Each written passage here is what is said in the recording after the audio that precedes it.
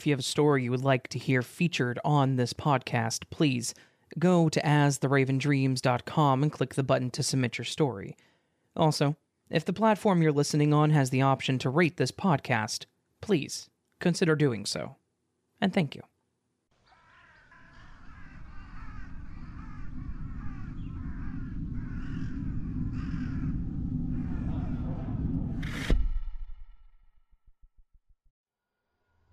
Back in the fall of 2022, I went on a date with a guy named Lewis. We matched, had a lot in common, and after talking for about 2 weeks, we decided to meet up. We went to a nice restaurant nearby. I was wearing one of my favorite skirts, a flattering top, did my hair and makeup, and was just looking forward to a great night. I spotted him standing near the entrance when I arrived, and he was stunning. He was wearing maroon dress pants and a matching jacket, with a black shirt underneath. With his dark hair and bright green eyes, he looked great standing there waiting for me. So, when I walked up, I complimented him and he returned it. We got to our seats, our meals shortly after, and really enjoyed the dinner.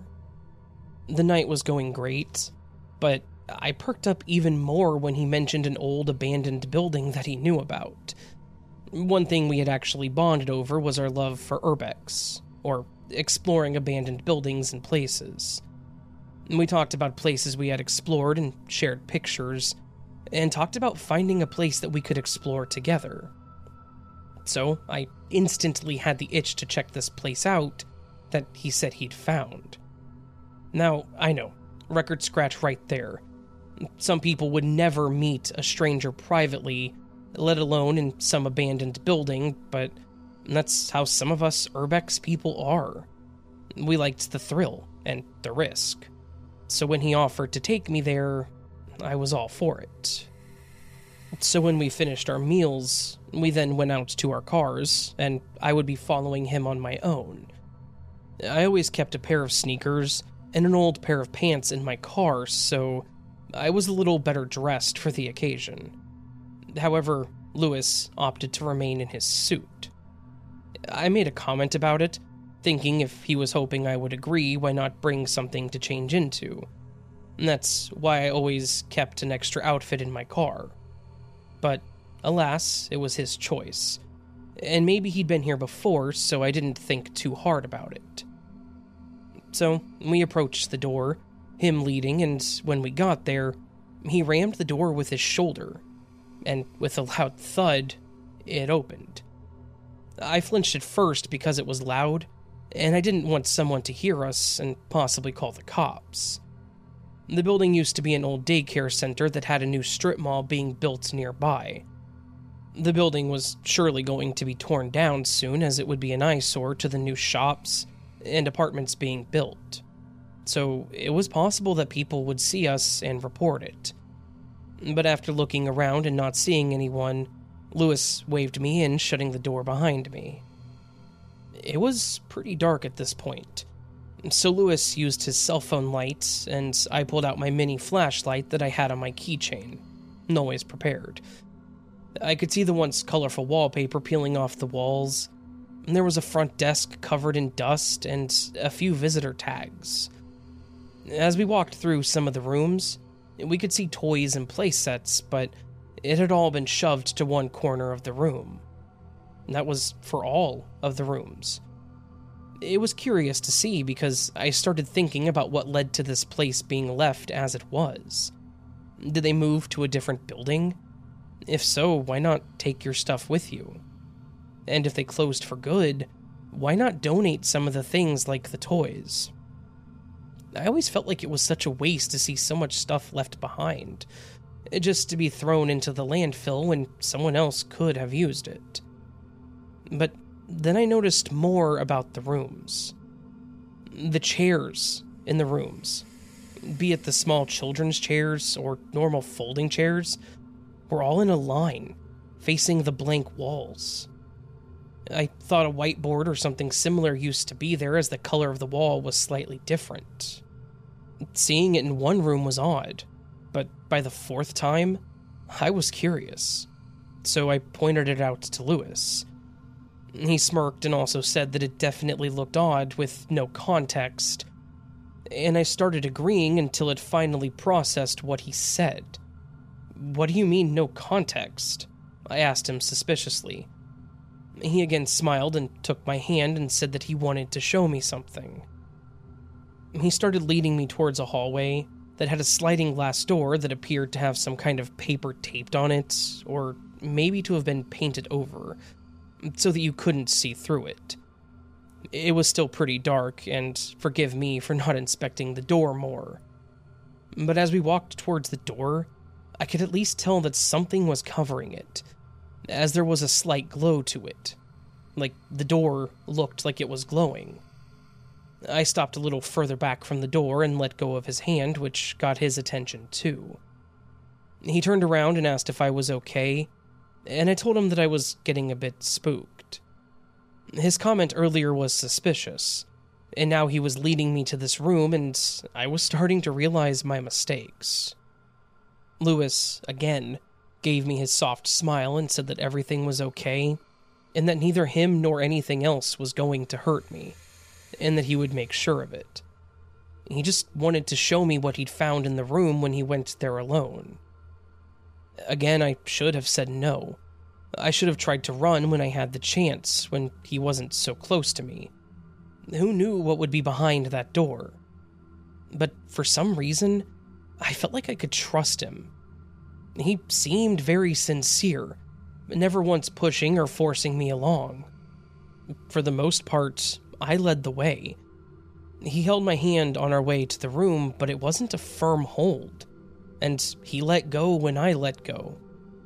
I guess thinking about it now, I could see why girls fell for Manson. Lewis was very nice on the eyes. He was kind, very convincing, so I agreed to go with him. So we got to the door and he asked if I was ready. I gave a shaky reply, and he slowly slid open the door. What I saw was definitely unexpected. Candles and books lined the floor. There were about a dozen people sitting on the floor with their legs crossed, both men and women. They all held hands and held their heads up with their eyes closed. There was one man standing in the center of them facing us, smiling. And they were all wearing the same thing. The men were in maroon suits. The women were in some kind of maroon hooded robe. They all matched the same kind that Lewis was wearing. What the hell did I just get myself into? The man standing in the center welcomed us with a soft voice, which made everyone else slowly look down at us. Lewis immediately kneeled and greeted the man. I forget what he called him now. Lewis then told him my name and wanted to introduce me to his family, as he put it. The standing man reached his arms out, and not wanting to set someone off, I held my hand out to shake his. He grabbed my hand with both of his, slowly caressing it, and telling me how I was always welcomed there. He then went on to speak about their mission, I guess. He explained how they were Earth's children, and they found buildings like this, and that they would pray in it to calm the planet, and offer it back to them.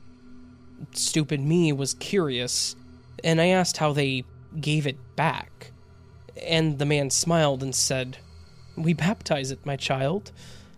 He asked if I would like to join the prayer and experience one for myself, saying once I saw one, I would understand and fall in love.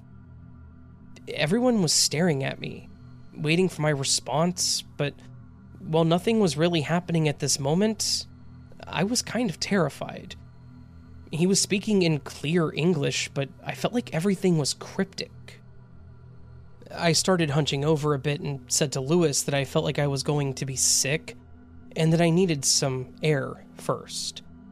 He rubbed my back and said that he would help me out, and motioned to the others that he would be back soon. Once we got outside, I made a mad dash to my car, got in, and I locked it immediately. Lewis slowly walked up to my car, not shouting at me or anything. Again, making me feel like maybe I overreacted. So I rolled my window down a bit, allowing him to talk.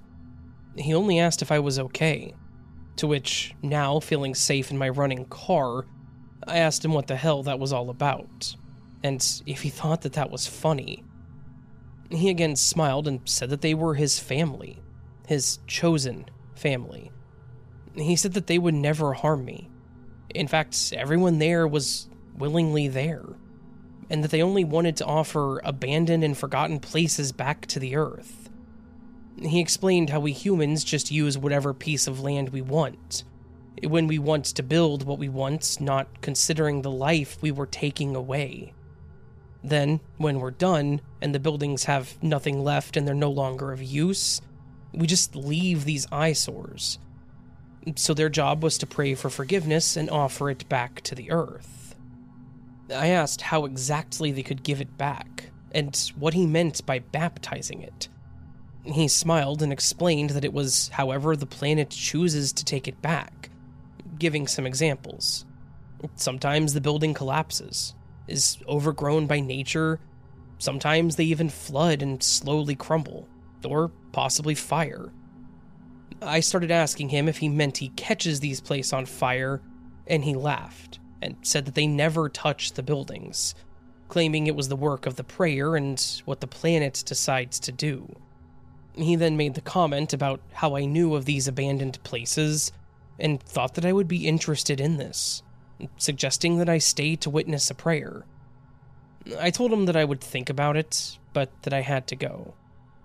He smiled again and waved at me goodbye without a hint of anger or disappointment in his voice. I don't know if that freaked me out more, or if it made it better. I got home and immediately called my friend to tell her the crazy-ass date that I had just experienced.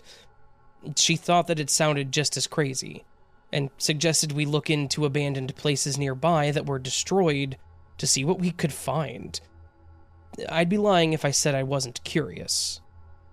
After we looked, there was one building almost 2 months prior to this event, where it had been sitting empty for nearly a year. Someone had recently bought it, hoping to fix it up and turn it into an indoor water park. And then, for some reason, and completely random, a pipe burst in the building, flooding it, rendering it completely damaged. It would have cost more to repair it, so what was left was demolished. Then we found a building in a state over from us that had been empty even longer. I had actually once been in that building, and structurally it seemed completely fine. However, one whole side of the building collapsed, so the city voted or something to have it torn down as well. As we continued looking at these places, comparing ones that we'd previously explored, we kept finding all these places with similar outcomes. And while I can't prove anything, I wonder if they were related. I'm not religious, nor do I really believe in the paranormal, but this really had me thinking. Were they doing something that could cause the Earth to take over these buildings? Or am I sounding just as crazy as they are? Or was this all just a big coincidence? And before anyone asks, yes, I really did contemplate and consider contacting the police. But then I just thought about what I would even tell them. Yeah, I broke into an abandoned building and there were people in there that prayed to the earth, and those natural-seeming things that happened to the buildings may not have been so natural. They may have just locked me up instead. So, no, I did not report it. And when Lewis asked me about another date, I just told him that I wasn't interested, and then never heard from him again. But sometimes, I get paranoid when my friends and I go urbexing, and even more suspicious when something happens to the buildings.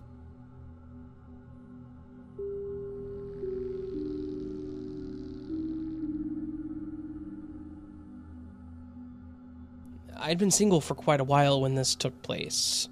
It didn't bother me any, either. I was enjoying the bachelor life. I went on dates with some women that I met through apps, as well as some that I had mutual friends set me up with. And that's actually how I met Cora. She worked with a friend of mine, Leslie. I met Cora at a business party that Leslie took me to as her +1 at the time. We'd been friends for a very long time. We tried dating, but we just didn't vibe that way. But we've always remained good friends. So, she took notice when I was looking at Cora. Cora was very attractive. Long, blonde, curly hair, bright blue eyes, and very tall. Even better, she was very outgoing. She introduced herself and said that everyone called her Barbie because of how she looked, too. We joked about it, and later on in the date, Leslie called me out on my glances, and there was no denying it. So, she said that she would play matchmaker and ask Cora about it the next day they worked. Lucky for me, Cora was also interested in me, and Leslie gave her my number. She messaged me immediately, and the conversation was easy for both of us. We talked about work and life and set up a date for the following weekend. The night of our date started out great. We actually met at a restaurant/entertainment place. As in, we had dinner, and then they had the whole arcade and bowling alley that we enjoyed together. She looked stunning in these shiny black pants and a top, and then she was wearing sneakers. She joked about not looking at her feet, but she wanted to be comfortable when we bowled.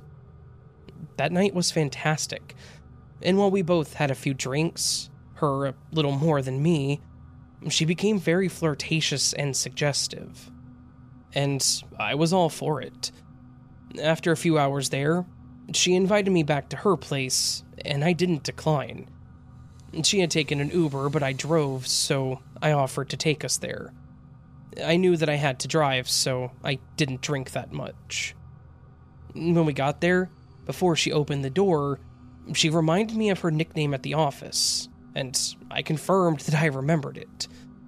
And then she said her looks were only part of the reason she liked being called Barbie, and that she was excited to show me. I was curious, but I was thinking, so she liked to collect dolls? Okay, no big deal. Everyone has their collection or hobbies, right? My sister still has a bunch of dolls that she's collected. My brother and I still have boxes of baseball cards. Nothing to be worried about. But no, this was a little more than just a collection. She turned on the light, and her walls and shelves were filled with dolls. Barbies and other similar dolls, as well as a few porcelain dolls. I was surprised. She giggled and said that she loved them. She loved to collect them, and she even sometimes bought broken ones and repaired them, saying that she had her own doctor's office/workshop in her spare bedroom for them. She even talked about how she's made decent money repairing other people's dolls. Yeah, I wasn't expecting this, but I mean, it wasn't that bad. It was one hell of a hobby, and I guess a side gig for her, but it's not a deal breaker. Far from it for Cora. But then she said that the ones that were truly special to her were in her workshop, and to make sure that they aren't hurt.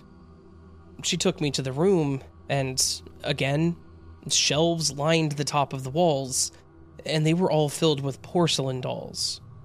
She called these her family. She started naming them off. Dolls named after her parents, her grandparents, her sister, her old teacher, and even 2 of her exes. She even showed me a picture that was hanging on the wall of her sister, comparing it to the doll, and it was uncanny how much they matched. Shoulder-length hair, curly, light brown. She had blue eyes and a mole above her left eye, and had on the same dress her sister was wearing in the photo. She said that her sister had thrown out the dress, so she snagged it, and made the dress for the doll out of it. She explained how she still cared for her exes, so she made them into dolls too. Then, she giggled and mentioned how she couldn't wait to make a doll for me. I'm sure that she meant that to be lighthearted, and maybe even funny. It was obviously something she did, but it was actually kind of creepy to me. It was like someone admitting to wanting a voodoo doll of you. I don't know how else to explain it, so I just let out a nervous laugh and she led me out of the room and went back to the Cora that I knew from our date. She kissed me and said that her bedroom was the best place in the house, and then led me to the other room with the closed door. I just prayed that it didn't have any dolls in it. She opened the door and, to my surprise, there were no dolls in the walls, sitting on the dressers or the shelves. So I felt that I could finally relax. I remember telling myself that I was just kind of being an ass about it. And while it may seem weird to me, it was something that she enjoyed. And, ultimately, I could live with that. Until I tried to lay on her bed, and then felt something under the blanket. As a person's normal reaction, I moved quickly, not wanting to hurt or damage whatever it was. Cora giggled and leaned over me to pull the blanket back and revealed a nearly life-sized doll laying in her bed, smiling. I'm a little over 6 feet, and that thing had to be about 4 or 5 feet easily. Cora began telling me who the doll was. She told me his name, some of his history, and then told me why he was in her bed in the first place. I'll let you fill in the blanks there. She even suggested that we could include it in our night's activities. I tried to remain as polite as possible and told her that I just wasn't quite into that. However, instead of being a little understanding, she became upset, saying that those dolls were her babies, her life, and if I wanted to be with her, that I had to be with her dolls, too. So, I left the room. I grabbed my stuff and walked out of her apartment, trying to figure out what the hell I had just experienced. She messaged me the next day with a picture of herself and her bedroom doll, I guess, and said that I was welcome back if I ever changed my mind. I just couldn't picture doing literally anything in that place with 1,000 eyes staring at me, watching every move I made. I didn't check the bathroom, but I wouldn't doubt if she had some in there too. Thankfully, Cora at least made the conversation with Leslie easy. Cora told her that we just didn't click, so I didn't have to share my experience either, and I don't think I will past telling you, a random person on the internet. So I hope you enjoyed my slightly creepy and very uncomfortable first date.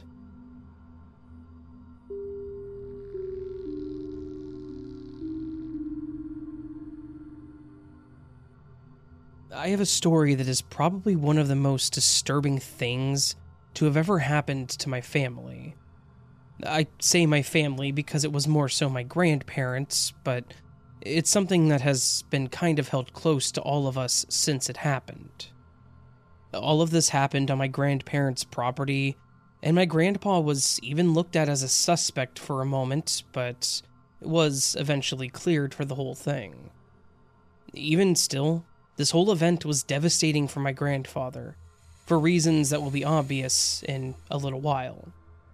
I do need to give a small bit of context, so bear with me while I detail a few things. This happened quite a long time ago. My dad was still in his teens when this took place, so it was way before my time. My grandparents lived in the northwestern part of the US, and they owned a decent amount of land there. It all belonged to my great-great-grandfather, and had been passed down twice at this point to my grandfather, Ronald. On the land that they owned, in the southern corner, complete opposite of my grandparents' actual house, was a small cabin that, way back, was where the hired help on the land lived. By the time my grandfather got the land, the cabin was empty, and was used more for storage than anything. Still, they kept it up, and made sure that if anyone ever wanted or needed to stay in the cabin, they could. My grandfather kept the land around it tidy, and kept it up on the maintenance of the building.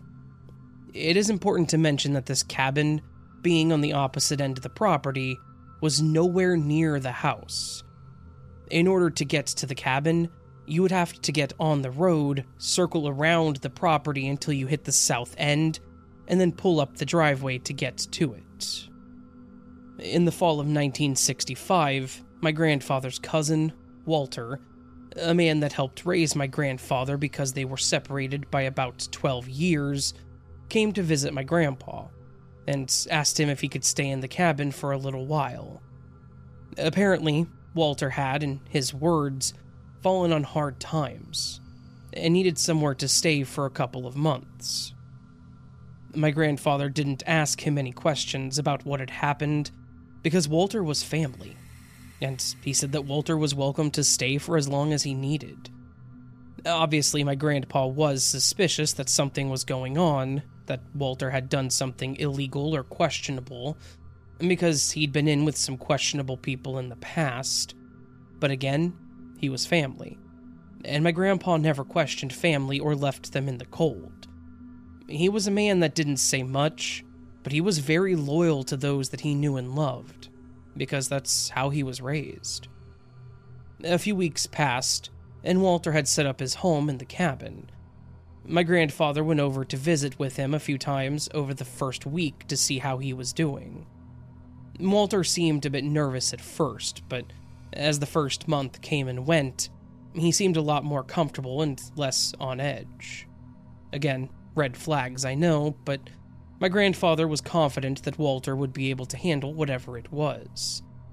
He did ask him if he should be worried for himself and his wife at one point, but Walter told him that everything was fine, and that he would just be there a few months until things settled down, and then he would be out of his hair. Again, questionable comments being made there, but in the end, my grandpa just said that Walter was free to stay as long as he needed, told him where the ammo for the hunting rifle in the cabin was, then went back home to my grandmother and my father. A couple more weeks passed, and my grandpa hadn't heard much from Walter.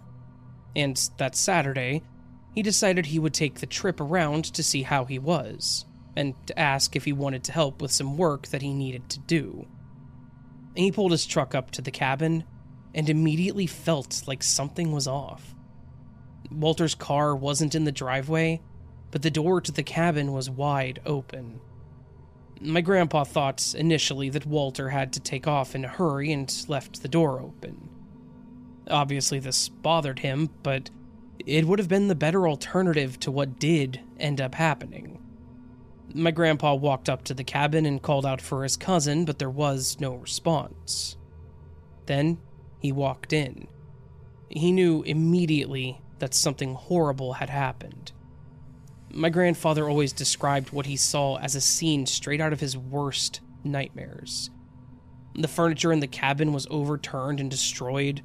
One of the windows was shattered, with the glass on the inside of the cabin, meaning it had been broken in, and the air was thick with that coppery scent of blood.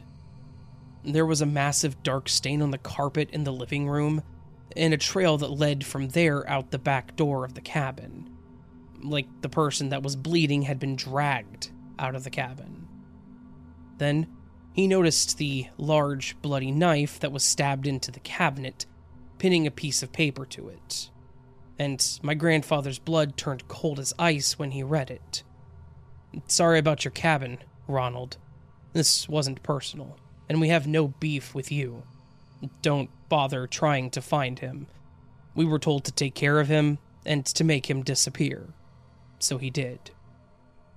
My grandpa said that those words were like a cold hand around his heart, that they made him feel sick to his stomach when he read them. He panicked and started shouting for Walter, but he knew deep down that there wasn't going to be a response. Whoever Walter had messed with had taken care of business, and that was the end of it. Grandpa raced back home and called the authorities, telling the cops that he thought that someone had been murdered in the cabin. Their investigation ended up yielding more questions than answers.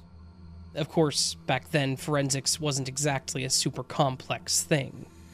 The only clue was the blood, the knife, and the note.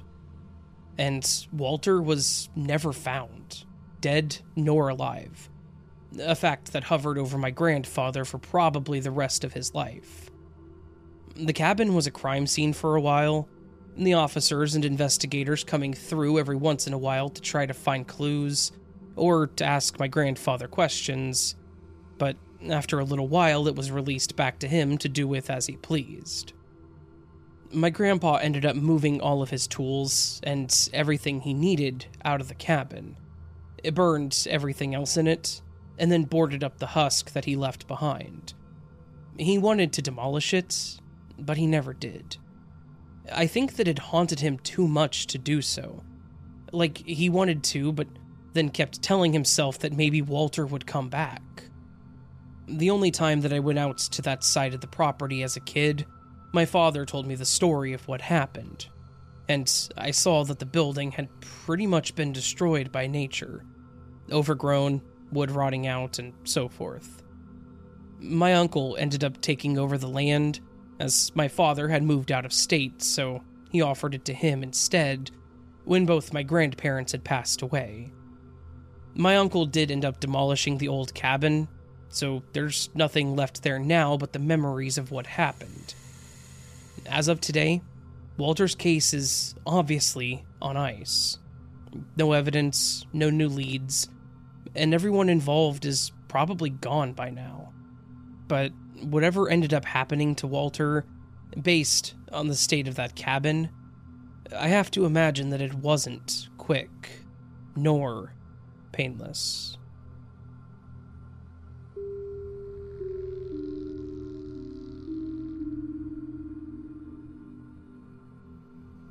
Hello.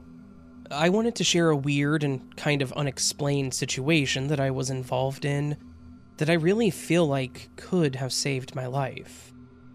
Back in 2014, I was pretty heavily into online dating.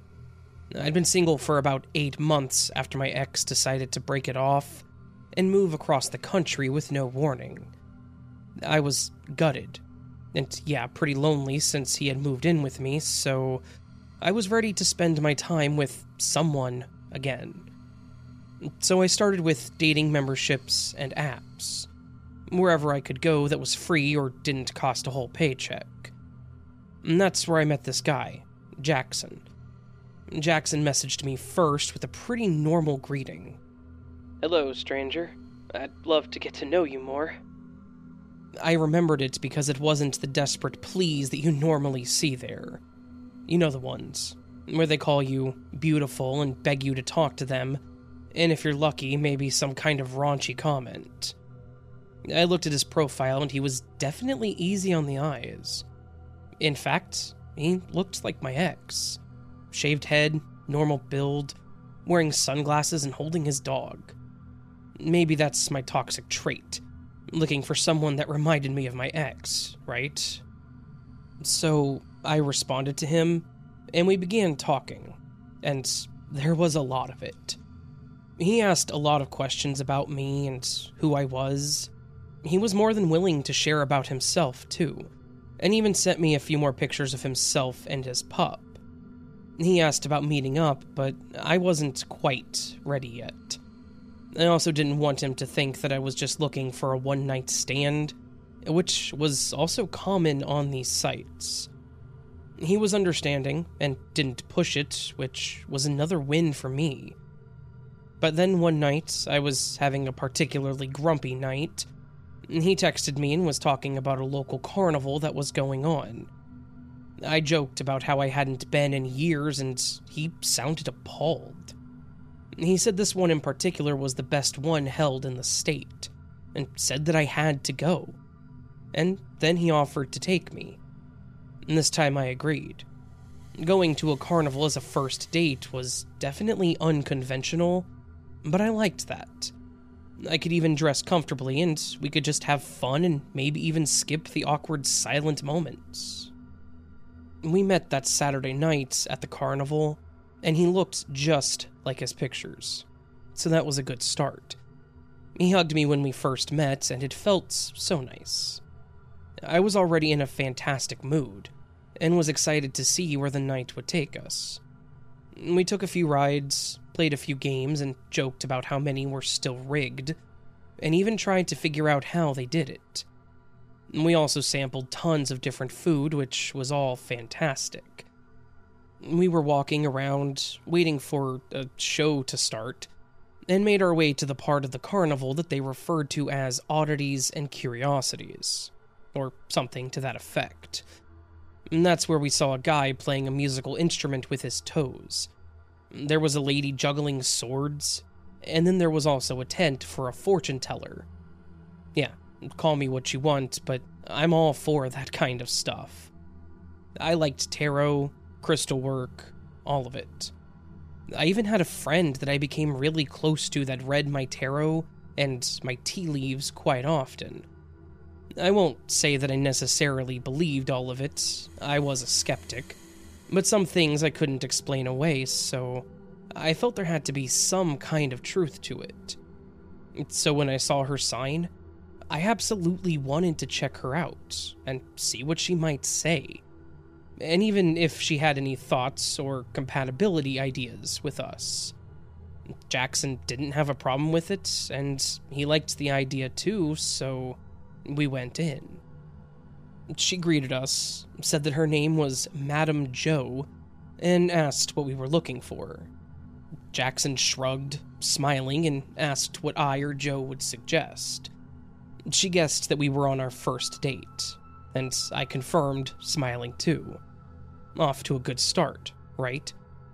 She said that she could do palm reading and get some compatibility, and even maybe some future readings, so that's what we agreed to. We both sat in the chair across from her, and she started reading our individual palms. She started on mine, and she mentioned how she could sense that I was still recovering, or had sadness from a previous loss. She was right, too, as I was still dealing with losing my ex. And then she read Jackson's, and that's when I started sensing a change in her. She quickly opened her eyes, and basically told him that he was holding in a lot of anger, and that he needed to confront it before he hurt somebody else that he loved. Jackson looked confused, and didn't say another word, but Joe seemed uncomfortable. Then she grabbed both of our hands, and immediately her face soured. "No, this will never work," she said like a disapproving parent. We both looked at her confused, and she continued. "You, sir, are a very dangerous man. You hurt everyone you've loved, and this will be no different." Jackson quickly pulled his hand back, his face a mix of confusion and anger. I, however, did not move, curious what she meant by this. She continued talking about how he would hurt me, and I was running out of time to leave him. She said that she saw black and blue all over bare skin. She held my hand with both of hers, and with fear in her eyes, she looked at me and said, "Do not let this continue. Please, before it's too late." And then let go of my hand. Jackson started going off. He asked who she was, and accused her of being in some kind of scheme set up by some other person, trying to sabotage his date. I don't remember the name, but it was a female. Maybe an ex? I never found out. But she said that she wasn't, and claimed that he told her all she needed to know. He called her crazy and said that he never believed in this crap, and then grabbed my hand to pull me out. I was so confused and startled by this. He pulled me out of the tent and again tried to talk about how those people were always full of hot air and just after your money. He tried laughing and lightening the mood, but it was a little harder for me to just forget it. We went to the show, but I was so distracted by the psychic, and Jackson had to ask me several times if I was okay. After the show, he asked about doing something else there, but I told him that I was just ready to go home. He seemed to be pretty offended by this. We had seen most of the carnival already, so unless he wanted to go somewhere else, I don't know what he was expecting. He then asked, This doesn't have anything to do with that psychic, does it? You don't really believe in that crap, do you? He sounded very angry and accusatory even, and it honestly made me uncomfortable. So I just laughed and told him no, and that I was just honestly tired. It was after 10 p.m., and I joked that I wasn't used to being out so late, and that was all. He calmed down and then hugged me, saying that he would talk soon, and we parted ways. The whole drive home, my heart was racing. Fortune tellers can't really see the future, right? Was she jealous? Could she have been in on something? But his reaction to it, and his reaction to me, that was all really alarming. I knew that I was really going to have to be careful if I continued to see him. He messaged me the next day, asking how I was, and asking if I wanted to go get dinner that night. I thought that I should give him another chance. Being we would be in public again, maybe I could see him from a different perspective and let his actions make a decision for me, not Madame Joe's. So, I agreed. We went to a local restaurant and everything was going as normal. Our conversation was fine, his attitude was fine. It was just a normal date. It really made me loosen up, and I was starting to think that I was really being crazy, freaking out over what some stranger told me. So, by the end, I'd been very cheerful, laughing and just having a great night. By the end of the dinner, we started walking out and he followed me to my car, thinking he was just being kind and walking me to it. But then, he got uncomfortably close to me. I think under other circumstances it may have been romantic, but something was making me nervous again. So when the conversation didn't continue, I thanked him for dinner and moved to try to unlock my car. Apparently this was the wrong decision. He once again became unglued and said, "So that's it." I looked at him confused. He started making remarks about me getting a free meal and him getting nothing in return. I asked him what he meant because I definitely offered to pay, but he wouldn't let me. He then made a comment about coming back to my place, and I declined. I told him, as I did before we even met the first time, that I wasn't here for that, and that he was not going to get anything from me after 2 dates. He became furious. He started yelling, demanding that I tell him why and what was wrong with him. As he backed up to literally scream, I jumped into my car, locking the door instantly. He ran up to my car and kicked it hard enough to shake it. He'd now gotten the attention of some people nearby, so I took the opportunity and left. I drove around for about 10 minutes before going home to make sure that he didn't find me and follow me home. And from there, I ran inside, locking the door behind me. He tried calling several times, but I ignored them all. That didn't stop him from sending mixed messages via voicemails and texts. I just turned off my phone and went to sleep. The next day, I actually called my friend who did tarot and asked her to read a little bit about Jackson and what our future looked like together. Now, mind you, I did not tell her about Madame Joe. At this point, I had told one person, and that was my mom. That was it. So when she told me something similar to Joe, I was pretty freaked out. I explained to her what happened at the carnival, and she agreed that I needed to end it with him, and that something dangerous was going to happen. So I did just that. I messaged him that day and told him that I didn't think it was going to work out, and just ended it there. He sent more conflicting messages between begging me for another chance and calling me some unsavory names. Then he finished it off with a threat. I told him that I would be reporting him to the police, and he didn't respond. I didn't hear from him again, though, thankfully, but he still had me paranoid for a little while. He lived in the next county over, so while he didn't live too close, he also didn't live that far away. I feared that I may run into him at a store, somewhere, or at a restaurant. I tried to avoid the place that we had gone to for dinner unless I was with company, in case he showed up too. I feel like I got very lucky in this situation. I don't know about his past or what he may have done, but sometimes I did think about it. I considered looking for an ex, but I feared what I may find, so I just left it alone. All I know is that I feel like going to that carnival was one of the best and worst dates I have ever had. And I thank Madame Jo for possibly saving my life.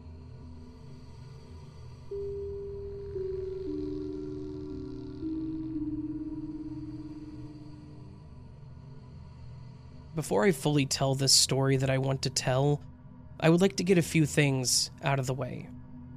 The first thing I want to mention is that the story is disturbing, and it should probably have some sort of trigger warning on it, so I do ask that you mention this in your narration.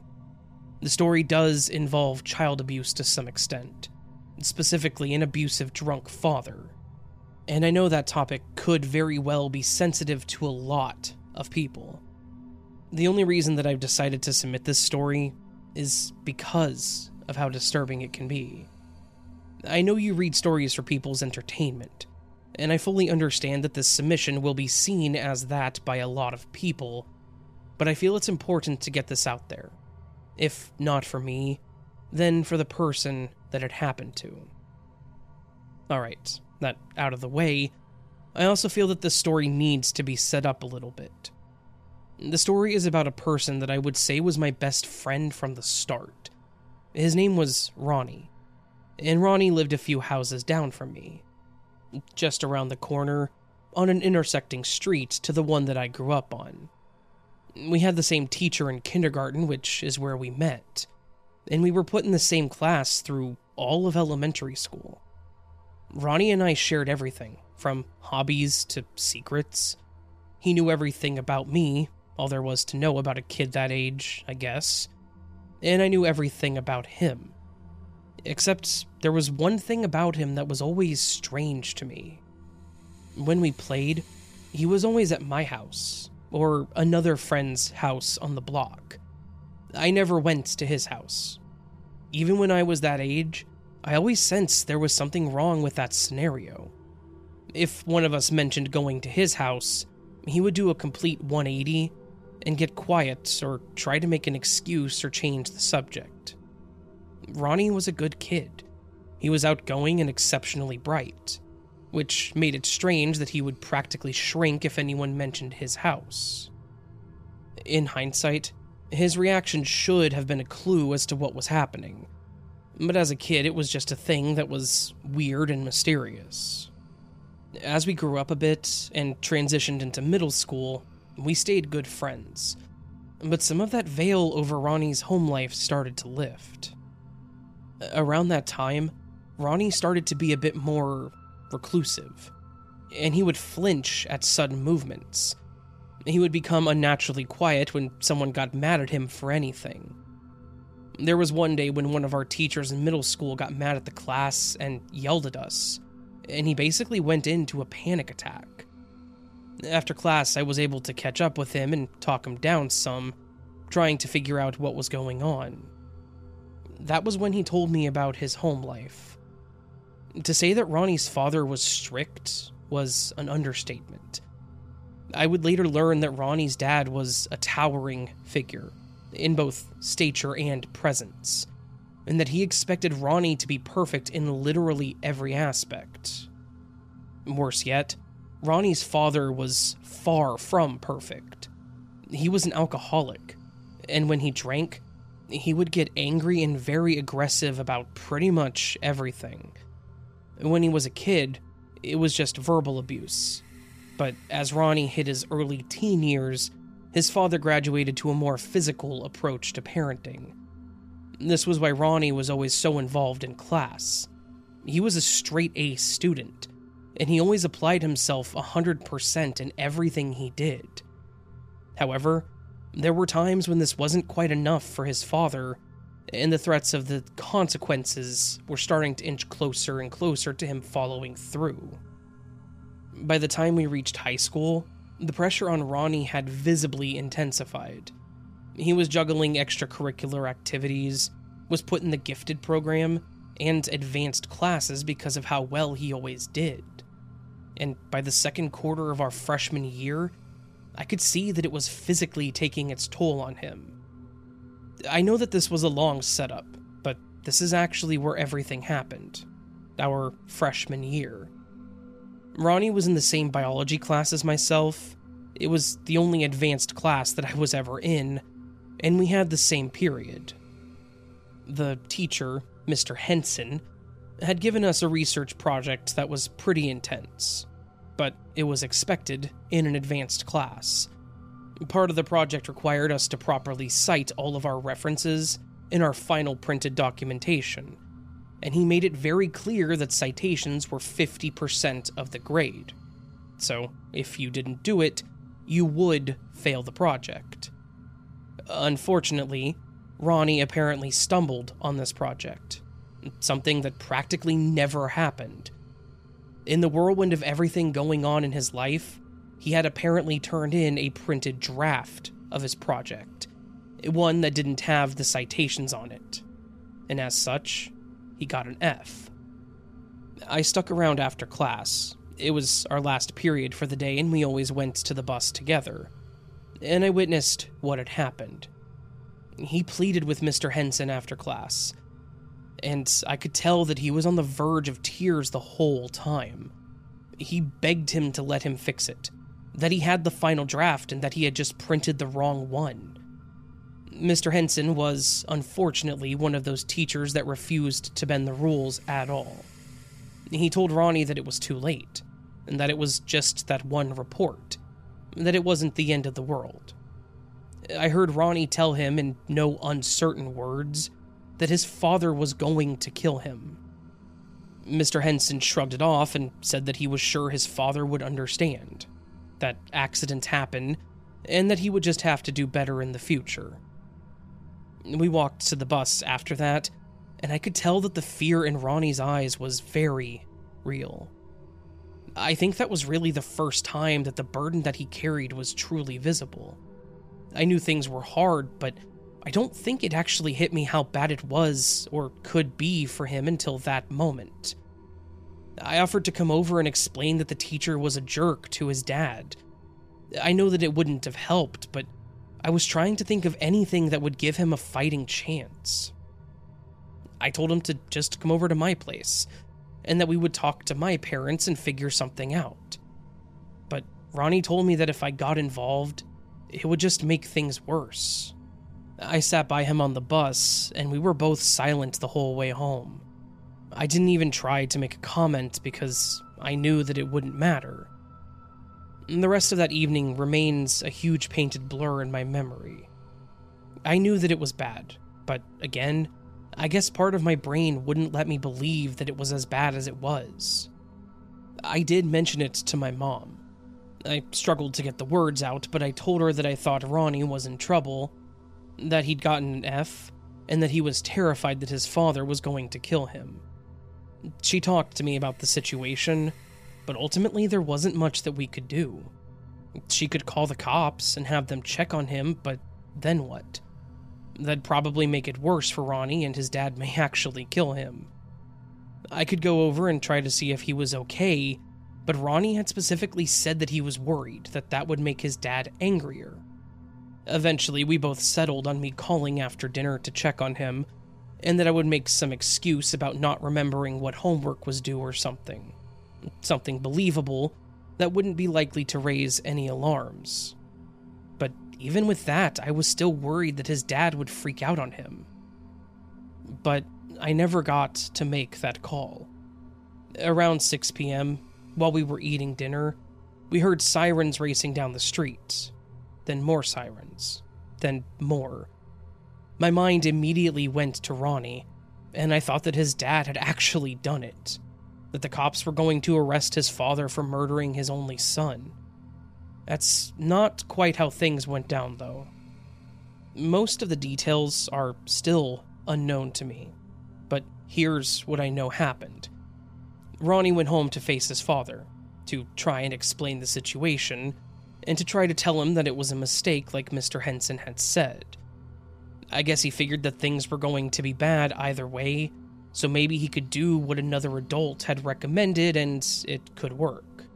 Well, it didn't. By the time Ronnie got home, his dad was already a few knuckles deep, and was already at that point that he was agitated.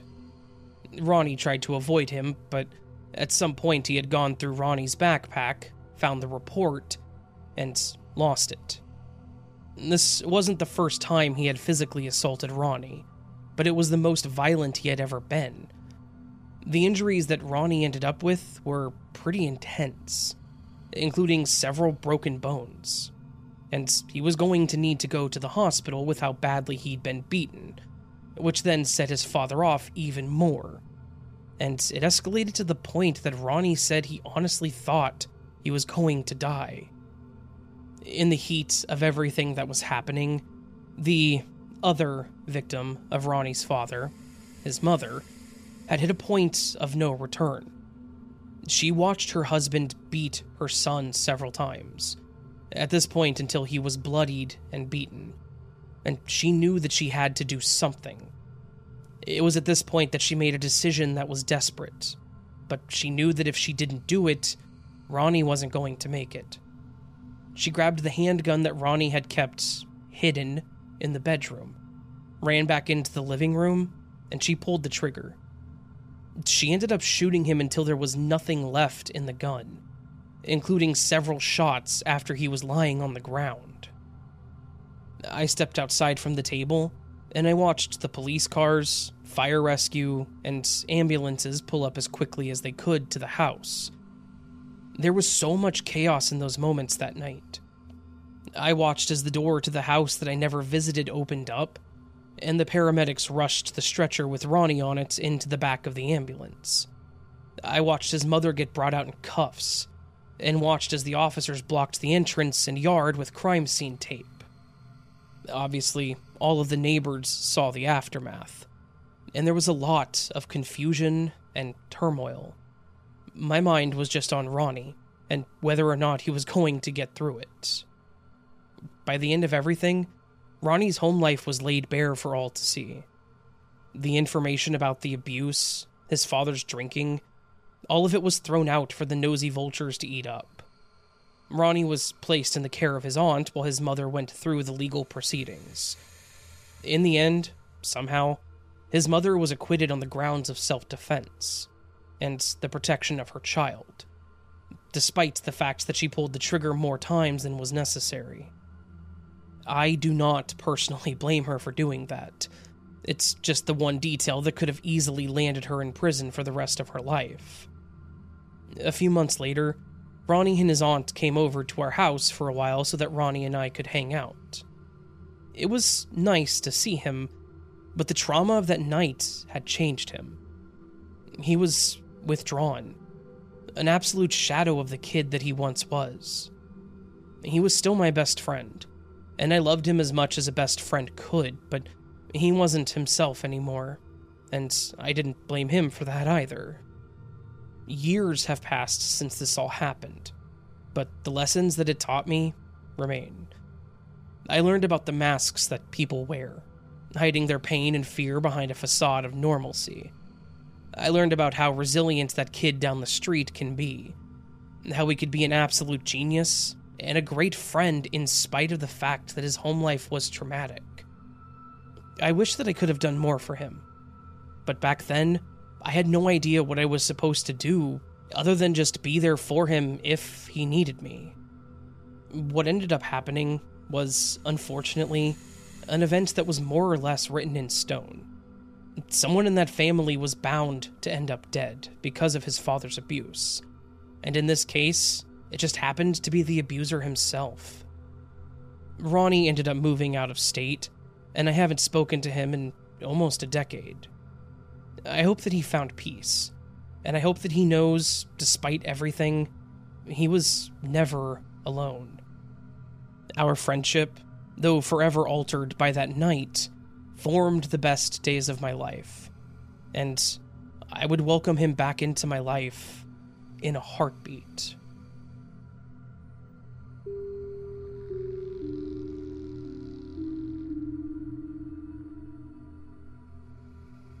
Hi, Raven. First, I want to thank you for your hard work. I appreciate that you give a voice to so many stories. Thank you. I would like to share a very personal story that took place nearly 4 years ago on Halloween night. During that time, the world was under lockdown due to the pandemic, and Halloween celebrations were non-existent. Only trick-or-treating was permitted.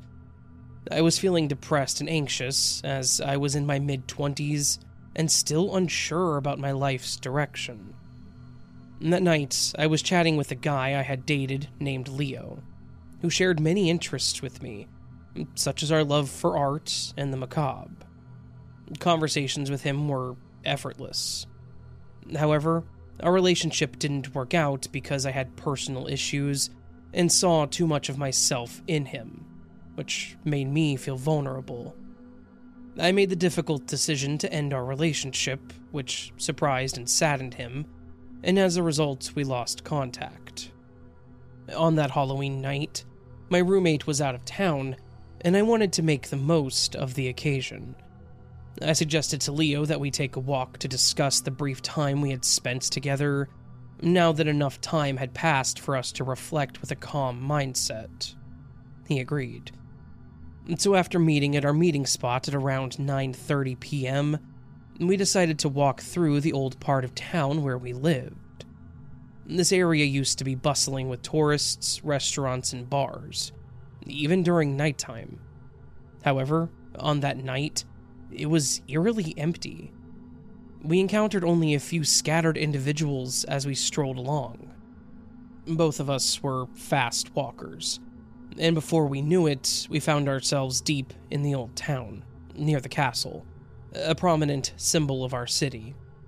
We faced a choice: either retrace our steps and follow the same path back, or continue alongside the castle, walking along the cliff's edge on a narrow boardwalk covered in foliage, eventually leading to a large park. The second option seemed more unsure as it was dark and desolate at that time of night. However, we were so lost in our conversation, and we chose to proceed without even thinking about it. As we ventured down the dimly lit path, unease began to settle in. Since it was Halloween night, I started joking about shadows and sharing spooky stories, as one would do around a bonfire. The path was illuminated by lampposts, and one particular light was flickering, which sent a shiver down my spine. We paused there, and I remarked on how creepy the area felt, like the perfect setting for a scene in a slasher movie. Although we laughed, I couldn't shake off the underlying fear of being alone and far from help. Strangely, despite our brief and complicated dating history, and his affinity for the dark and macabre, I felt safe with Leo. After approximately 10 minutes of walking along the eerie path, we finally reached the park and began making our way back to our meeting point. Along the way, we passed the entrance to the old town, where we noticed police cars entering amid a commotion. Curiosity led us to inquire about the situation with a bystander. He informed us that there was a man roaming around with a knife, scaring people. I felt perplexed, trying to recall if we had encountered anyone suspicious during our walk, but I couldn't remember. Brushing it off as a Halloween prank taken too far by an intoxicated man, I thought nothing more of it. Oh, how mistaken I was. The bystander suggested that we go home and lock ourselves in. I escorted Leo to his place and then hurried back to mine, feeling a sense of unease. It was only upon returning home that the gravity of the situation truly sank in. I came across numerous posts detailing the event that had unfolded, and as I pieced everything together, I began trembling uncontrollably. I realized that choosing the eerie boardwalk may have saved both mine and Leo's lives. And this is what happened. On Halloween night in 2020, around 10:30 p.m., a man dressed in medieval attire carried out a mass stabbing near the provincial legislature, the National Assembly of Quebec, in Quebec City. Armed with a katana-style saber, he randomly attacked innocent people. Tragically, 2 individuals lost their lives, and 5 others were injured. Understanding what happened with the information I had at that time, I couldn't stop shaking. Even now, the memory sends shivers down my spine. A mentally ill man slashing people on the night of Halloween seems like something straight out of a horror movie, but all of it was real. When I pieced back the events of the night, I realized that the attack must have started right behind us, at the foot of the castle, when we decided to walk on the dark path ahead of us. It hit me that if we had chosen to retrace our steps, we would have almost certainly crossed paths with the assailant. It was surreal to think that a seemingly insignificant and eerie decision like walking forward had saved our lives. Furthermore, I discovered that a friend of mine had also been walking alone that very night, not far from us. Unfortunately, he wasn't as lucky as Leo and me. He was attacked and left for dead, barely surviving. As a result of the attack, he still bears scars and lost one of his fingers. However, I am amazed by his resilience, and I can confidently say that he is thriving today. Reflecting on that Halloween night, I realized how unpredictable life can be, and how seemingly inconsequential decisions can have profound impacts. This event truly shook me to the core, serving as a wake-up call. Shortly after, I made the decision to seek the help I needed for my mental health, and it completely transformed my life. As a result of this sequence of events, I discovered my path and purpose. Today, I'm actively involved in the field of mental health, and I see a bright future ahead of me. When I reflect on that fateful night, I'm filled with gratitude for being alive and for choosing to walk on the dark path. It's a reminder that sometimes the safest path may not be the safest at all. Life is unpredictable, and we truly never know what lies ahead.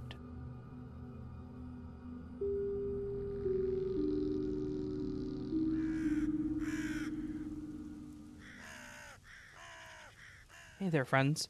I hope that you enjoyed this collection of scary stories on this episode of the As the Raven Dreams podcast. If you did, make sure that you follow the podcast on whatever platform that you're utilizing. And if the platform you are on has a rate the podcast option, please consider doing so. Those ratings push the podcast into the algorithm, and we all know how the algorithm controls everything, so yeah. I also do have a Patreon. If you go to patreon.com/astheravendreams, you can support the channel further. For as little as $1 a month, you can get early access to all of my content in audio format. The content's a little different, as it's based on what I upload to my YouTube side, but it's the same stories. Just in different collections of stories than how they're presented here. Speaking of stories, if you have one you would like to submit to me, please go to astheravendreams.com and click the button in the middle of the screen that says Submit Your Story. Now, these stories are mostly sourced by listeners, so let's keep the podcast alive. If you've got one, I'd love to read it. Anyways, friends, I hope you're all having a beautiful day and a lovely week. And I hope I see you again very soon. But until then, remember you're loved, you're valid, you're important. You're the best you that you can be. Never forget it. And until next time, much love and sleep well.